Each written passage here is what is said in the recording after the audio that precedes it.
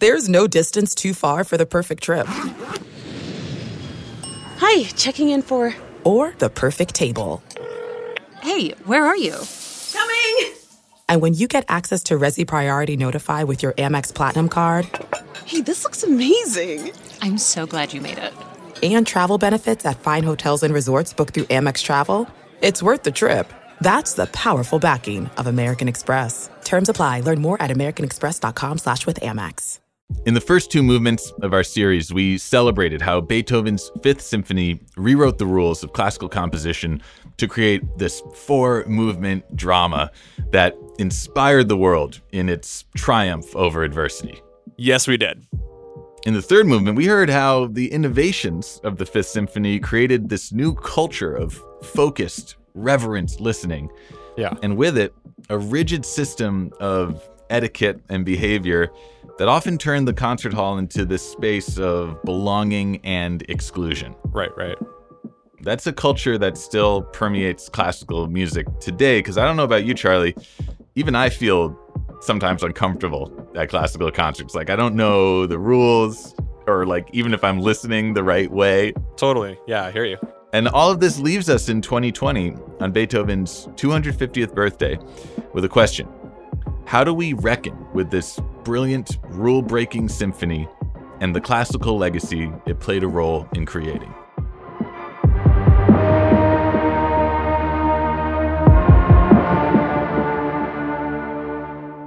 I'm musicologist Nate Sloan. And I'm songwriter Charlie Harding.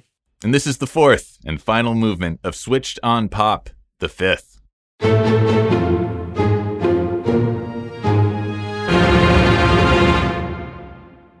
Beethoven's Fifth is all about overcoming adversity. So what could that look like today? One answer would be tackling systemic inequality within the world of classical music. Beethoven would definitely be down for that, right? It used to be that orchestras did represent their community back in the 1840s, perhaps, but now you can't argue that that is the case anymore. That's the Philharmonic's clarinetist, Anthony McGill, and he loves Beethoven's music, but he also worries that the prominence of symphonies like the Fifth in concert halls can crowd out listeners who don't feel represented by European classical music. If orchestras are going to state publicly that they value equity and diversity and all of these things, they're going to have to start figuring out, how does that look when I'm programming this music?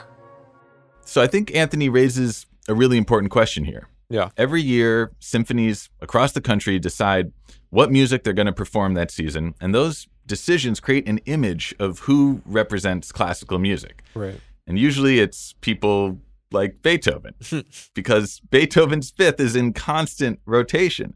Yeah. So how do we make space for new composers who reflect the world that we live in? The musicologist Andrea Moore proposed a radical solution in an article that she wrote for the Chicago Tribune titled, "Beethoven was born 250 years ago. To celebrate, how about we ban his music for a year?" Anniversary years, rather than always reverting to doing more of the same, more Beethoven, offer us the opportunity to really think in different ways about these composers' legacies. So there are two basic proposals. One is that we somehow create a year-long worldwide moratorium on live performances of Beethoven as part of marking the anniversary year. And the other is that we then fill that space with the sort of greatest breadth of new music as institutions and individuals can possibly find. What do you think of this idea, Charlie? For Beethoven's birthday present, we say, we're not going to hear from you for a whole year. Well, I kind of feel like inadvertently, that's the birthday present that Beethoven got, because there really aren't many operating orchestras anywhere in the world right now. So Beethoven is silent this year.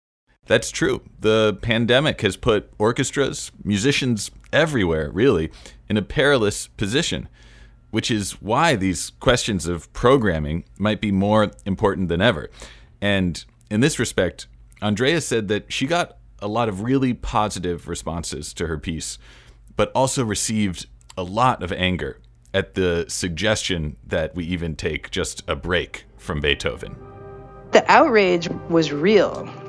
I think it's a sense of being under siege that we see in other parts of social and civic life right now. A sense that Beethoven being replaced even for a year, even for an evening, is somehow the downfall of Western civilization and all that it stands for. A sense that something that people believe in very strongly is deeply, deeply threatened. Wow. So the backlash to the backlash. Yeah. Why do you think people have such a virulent reaction to the idea that we pause on performing Beethoven? Like, we've performed Beethoven probably a million times. Like, why is it so controversial? Ugh. Obviously, this is unfortunately resonant with so many other issues of how we ought to remember our history and what monuments should be shown and what should not. There's a widening recognition in the world that in order for there to be greater equality, resources might not be distributed in a win-win scenario. Some people might have to give something up. And in this case, I don't think that if we stopped playing Beethoven for a year, that I would forget. It's in there. It's not going anywhere. Yeah. In fact, for Andrea, it might actually help us to better appreciate Beethoven's work. We could all use a pause from Beethoven in the interest of enjoying Beethoven, right? In the interest of facilitating an ongoing relationship with Beethoven. A year-long moratorium on live performances where we just hear a million other things might in fact give us a way into hearing the music new again. I mean, if there were a year-long moratorium on Beethoven and then they were selling tickets for December 17th of that year, which I think is his birthday, right? And you could go and just get your ears blown out by a live performance of the 5th, I'd buy a ticket for that. It's kind of how I didn't order takeout for 6 months, and when I finally had some dumplings, it totally changed my life.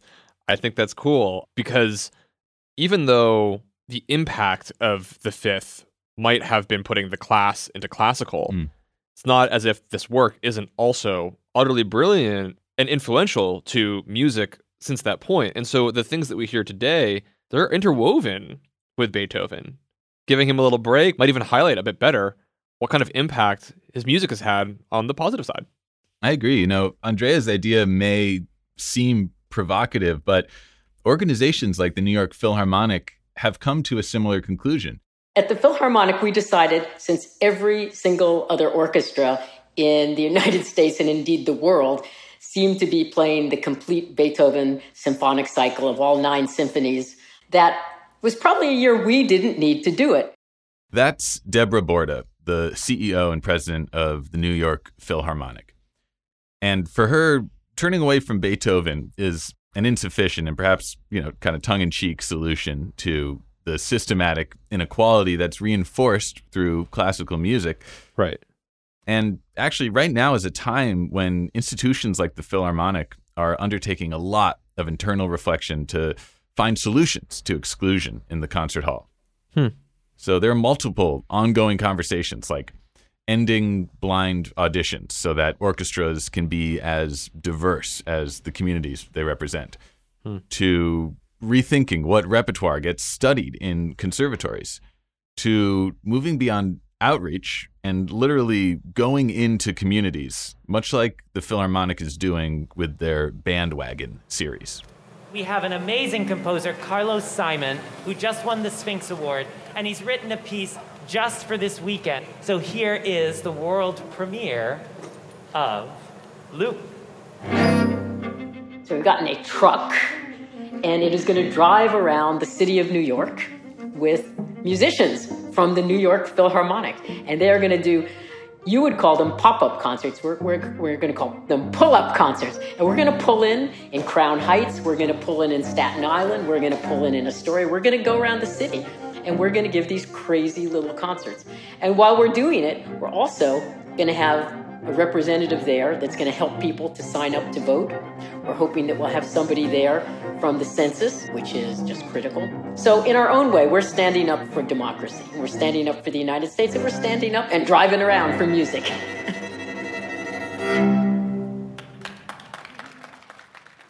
That's really fun. I love it. I wish I could stop by that pickup truck. Yeah, I was really moved when I heard this because, at the top of the episode, we heard the clarinetist Anthony McGill say that orchestras need to meet their communities where they are. And this feels like a way of literally doing that by showing up with a truck full of classical musicians and playing music in the places where people actually live. Yeah, I imagine all of the various classical music etiquette will also potentially get to be thrown out. Like, time to clap. Wear whatever you want. Yeah, hoot and holler. BYOB. Another way that Deborah and the Philharmonic are trying to reach new audiences is by following Andrea's lead and commissioning new works through a series of special projects. One is called Project 19. This is the 100th anniversary of women, at least white women, having the right to vote in the United States. It's only 100 years. So we undertook the single largest commissioning program ever for women composers. And we commissioned 19 remarkable women to compose pieces that would have their world premiere by the New York Philharmonic. One of my favorites of these new commissions is by Talia Leon. Her piece, Stride, is inspired by the life of Susan B. Anthony. And it features these jagged string passages that are immediately followed by stoic melodies from the brass. That's rad. Right? It's like, okay, maybe we step back from Beethoven and give some other people the mic, so to speak. Yeah. If you've been to any orchestra before and you look at the music that's being played, for real, very rare that you see a female composer on the list. So yeah, your feeling there isn't off, Charlie, because of all the pieces programmed by major symphony orchestras last year, only 8% were composed by women. Oh my gosh, there's so much work to do. There might be one other way to think about dealing with Beethoven's legacy in 2020. There's the idea of kind of pressing the pause button and bringing in other voices into the fold. Yeah. But what about the idea of actually tackling Beethoven head on, rewriting and rethinking the very works that we continue to play today? I mean, if you're saying we're going to put the disco versions of Beethoven in the concert hall, I'm totally down for that.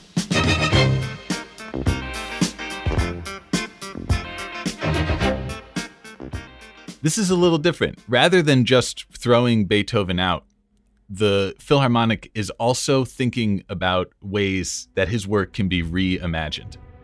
We actually commissioned a work inspired by Beethoven. And we had David Lang, an American composer, wonderful American composer, write a piece based on Beethoven's Fidelio. So, what's it like to rewrite the granddaddy of classical music? In the second half of our final episode, we talked to David Lang about what it feels like to confront Beethoven head on. There's no distance too far for the perfect trip. Hi, checking in for... Or the perfect table. Hey, where are you? Coming! And when you get access to Resi Priority Notify with your Amex Platinum card... Hey, this looks amazing! I'm so glad you made it. And travel benefits at fine hotels and resorts booked through Amex Travel, it's worth the trip. That's the powerful backing of American Express. Terms apply. Learn more at americanexpress.com/withAmex. Hi, I'm Johanna Ferreira, content director at Pop Sugar Juntos. Juntos is all about celebrating Latina culture, pride, our many intersectional identities, and joy. Thanks to support from Prime, there's so much to get into over at Juntos this month. From conversations with the Latina minds behind our favorite new movies and resurrected TV shows, to thoughtful celebrity commentary and exclusive interviews with some of the biggest Latin music artists today. And it doesn't stop there. Get more of the music, movies, and shopping you love on Prime. Whatever you're into, it's on Prime. Visit Amazon.com/Prime to get more of whatever you're into, from streaming to shopping. And get all of our latest coverage at popsugar.com/juntos. Con amor, Johanna. Charlie, let me introduce you to a composer I've been listening to since I was 3 years old. I'm David Lang. I'm a composer. I write music, and a lot of what I do is I think about things that classical music could do that we don't do for some reason. I try to figure out why we don't do them, and then I try to figure out if they're worth doing. And then I try to do them.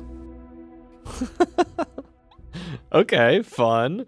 Very experimental way of going about it. It feels right, too. I do know that Beethoven was famous for constantly rewriting, scratching things out. All of his manuscripts were almost impossible to read. So I feel like David Lang's continuing in that tradition.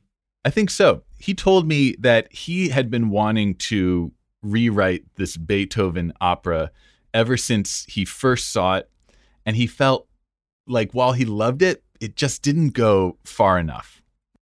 Prisoner of the State is my version of Beethoven's opera Fidelio.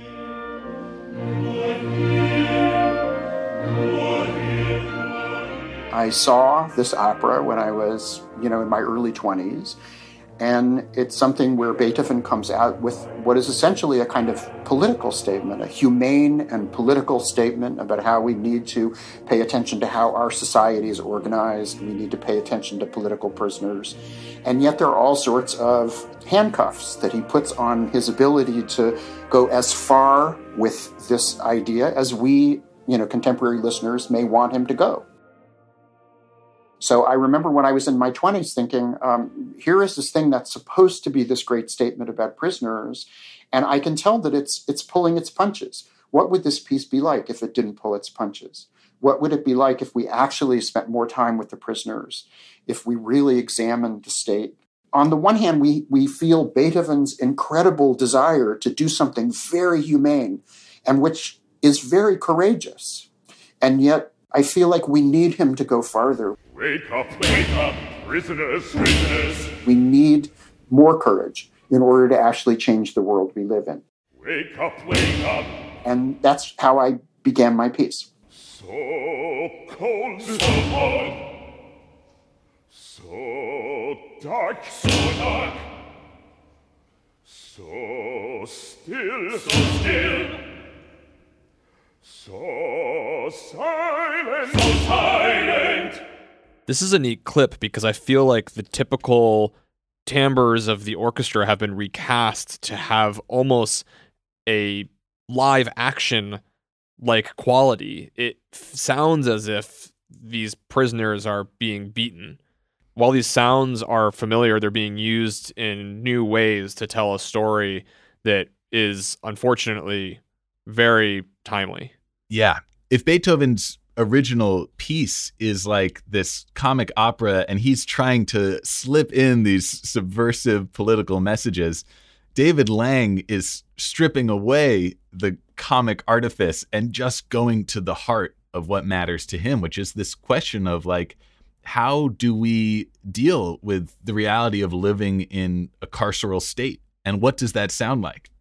I love this idea that you can have a piece that you've loved and respected for a long time that has this message about political prisoners that you feel like isn't strong enough. And rather than just kind of go, oh, well, too bad, you're like, no, I'm going to get in here and I'm going to turn this into a new piece that says what I wish the original actually did. Yeah, totally. I feel like we should invite the reimagining of all of the epic stories of history and all of the epic composers of history, as is always done, right? In film, plays, so on. We recycle old storylines to put them in the present. Why not do the same thing with this material, which is so broadly known, and recontextualize it? I agree. And it raises this question, how do you go further than Beethoven? How do you recompose a classic? So I added extra things. The evil governor in the original Fidelio is just a cardboard character of a stock evil guy. But in my experience with the world, the evil people actually pay more attention to the system than everybody else. And sometimes it seems like they have the evil figured out more than the good people have the good figured out, you know? So I added this aria for the evil governor where, you know, he sort of steps to the edge of the stage and looks at the audience, and he sings you this paraphrase of Machiavelli's famous section from The Prince where he says, "It is better to be feared than to be loved." Than to be loved.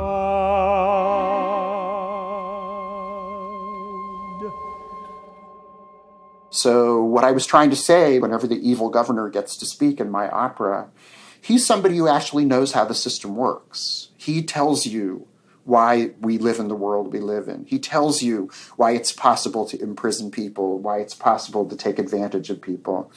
He tells you how you can take advantage of the laziness and the lack of focus of people who were just trying to live their ordinary lives. And that's where his strength comes from. If you can't be loved,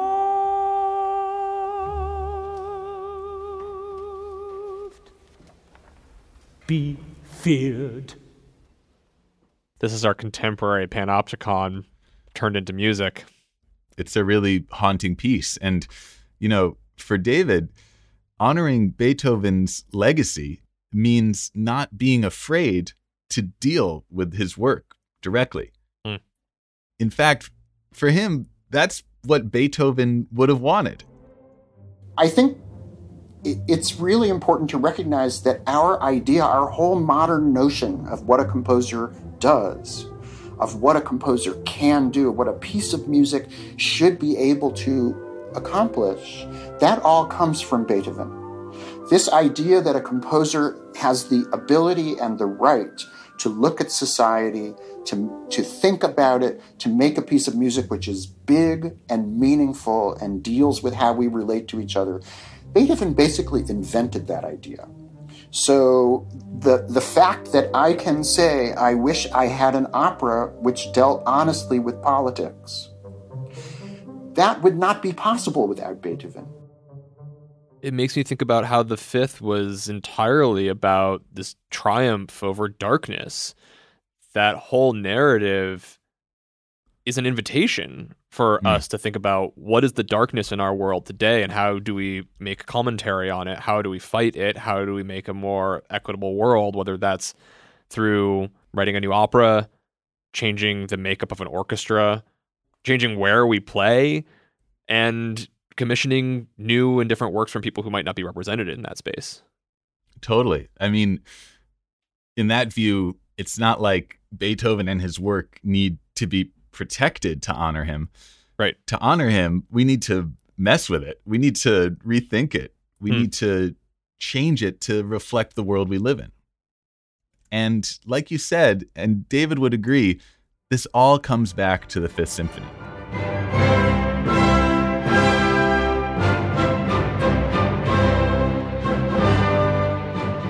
This idea that you have something that happens at the beginning of the piece that you have to hold on to as a listener for an hour, that's a revolutionary idea. And what he does with it is insanely committed and powerful.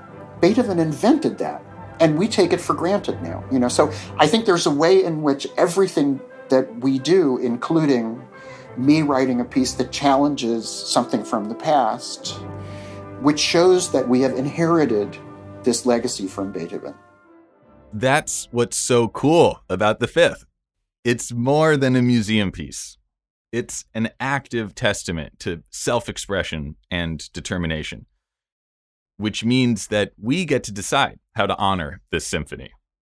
Whether that means taking a break from Beethoven to commission new works from underrepresented composers, or bringing new audiences into the fold by staging concerts in communities outside the concert hall, or rewriting Beethoven's works to make them reflect our present moment.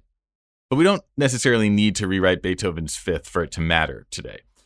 What's important is that when we listen to it deeply and knowledgeably and create our own meanings from it, right? Like, that's what we've been trying to do in this podcast series, to listen to this symphony with fresh ears.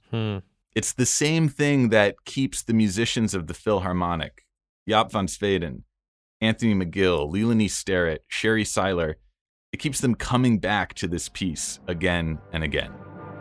It surprises me every time I conduct this piece, because the beauty of this piece is that every day, if you are eager, you are walking in a forest and you think you know all the trees, and then every time you discover new trees.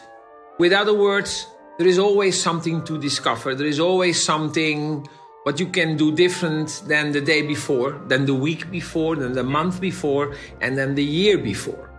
This one, it wears well. That's what we say in the business, because it's like that old sweater you get sick of. You put it on so many times, but this one looks good. It keeps its shine, I think.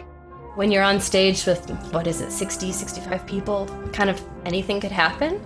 You're surrounded by all these individuals and these artists who are bringing a different interpretation to their own parts each time. So I feel like I'm still learning things every time I play this piece, or I'm able to sort of process more information, appreciate more what's going on stage. So the piece is very much alive for me still. And it's not just the musicians who experience the symphony differently every time they play it. It's the audience who hear it through new ears. And I think that's especially true when you see it live, which is something that Deborah Borda really stressed. When I experience the Beethoven Fifth Symphony live, I am experiencing it with 1,000 other people who are sharing that moment with me. And if they're like me, when you're coming to the end of the symphony, when there are these crashing chords,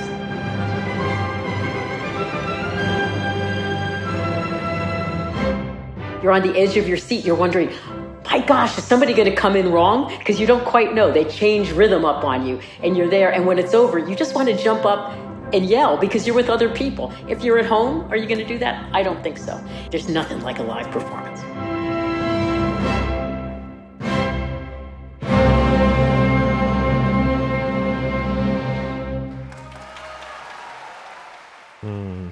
Makes me miss it. So there's the CEO of the Philharmonic giving you permission to yell in the concert hall, first of all. I dig it. And I think she's getting at something that the violinist Frank Huang also talked about, that this symphony will mean something different depending on who you are. And the strength of it is its capacity to hold these different interpretations. You know, the thing with classical music is there's no words. You don't really know, other than the character of the music, what the composer is trying to say. But that's so cool in my mind, because if we do our jobs right and we get the emotional content and the character across, everyone in the audience is reflecting on something personal in their lives that connects them to this music. So maybe this piece is whatever we make it. And if we want to honor the legacy of the Fifth, we should do whatever we want with it. As long as it's new, as long as it's bold, and most importantly, as long as it tells our story. And by that, I don't mean your story or my story, Charlie. I mean R with a capital O, as in everybody, nobody excluded. And this might be what we're missing during the pandemic, why we need the arts, why we need to support the arts, why we need to insist that arts institutions keep adapting, keep changing. Because we need these collective expressions of our psyches and souls. We need pieces like Beethoven's Fifth. We need to read ourselves into these works and understand who we are. And doing so doesn't tarnish Beethoven's legacy. In fact, I think it celebrates the composer who wanted us to break all of the rules in pursuit of a better world. I'll never hear dun dun dun dun the same way again.